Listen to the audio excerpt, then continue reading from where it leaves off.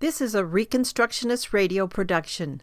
Please visit chalcedonstore.com to purchase this book. That's CHALCEDON store.com. A Word in Season.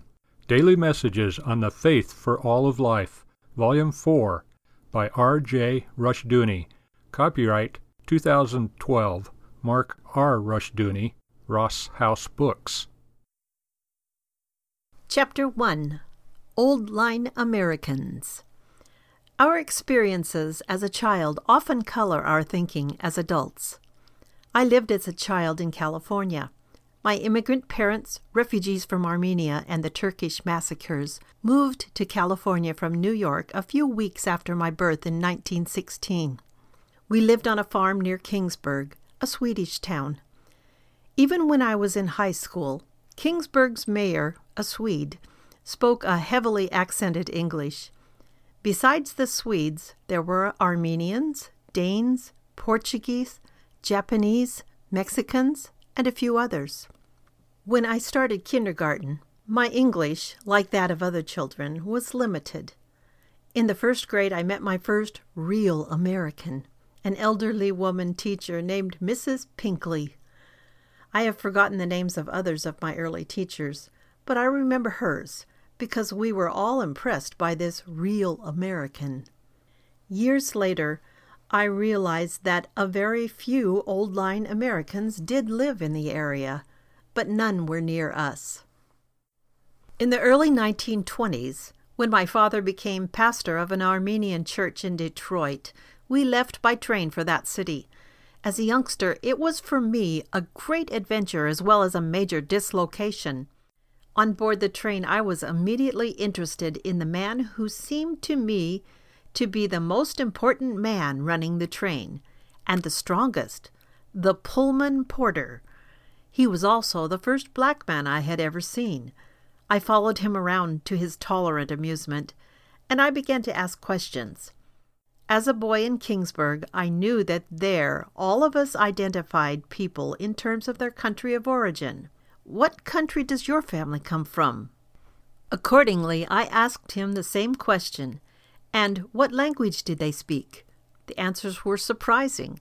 He came from Chicago, and his family from Alabama. His grandparents, Alabama.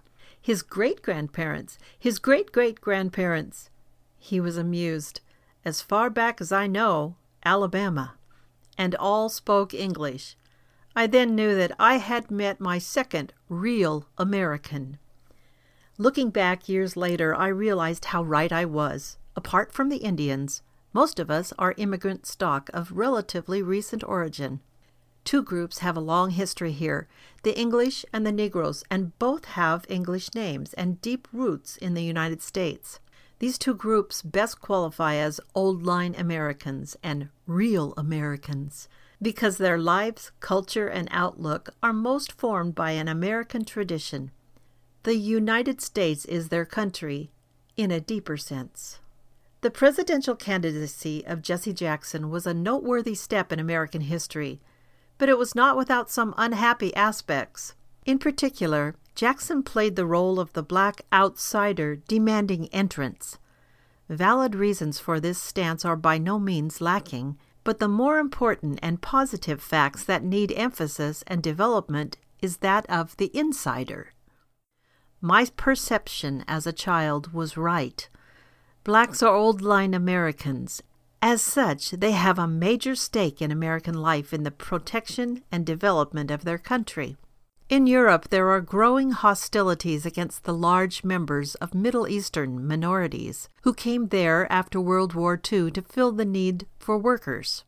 In Africa, there are racial and intertribal hostilities of major character. In Asia, we find that India, Pakistan, and other countries have ancient and explosive racial conflicts.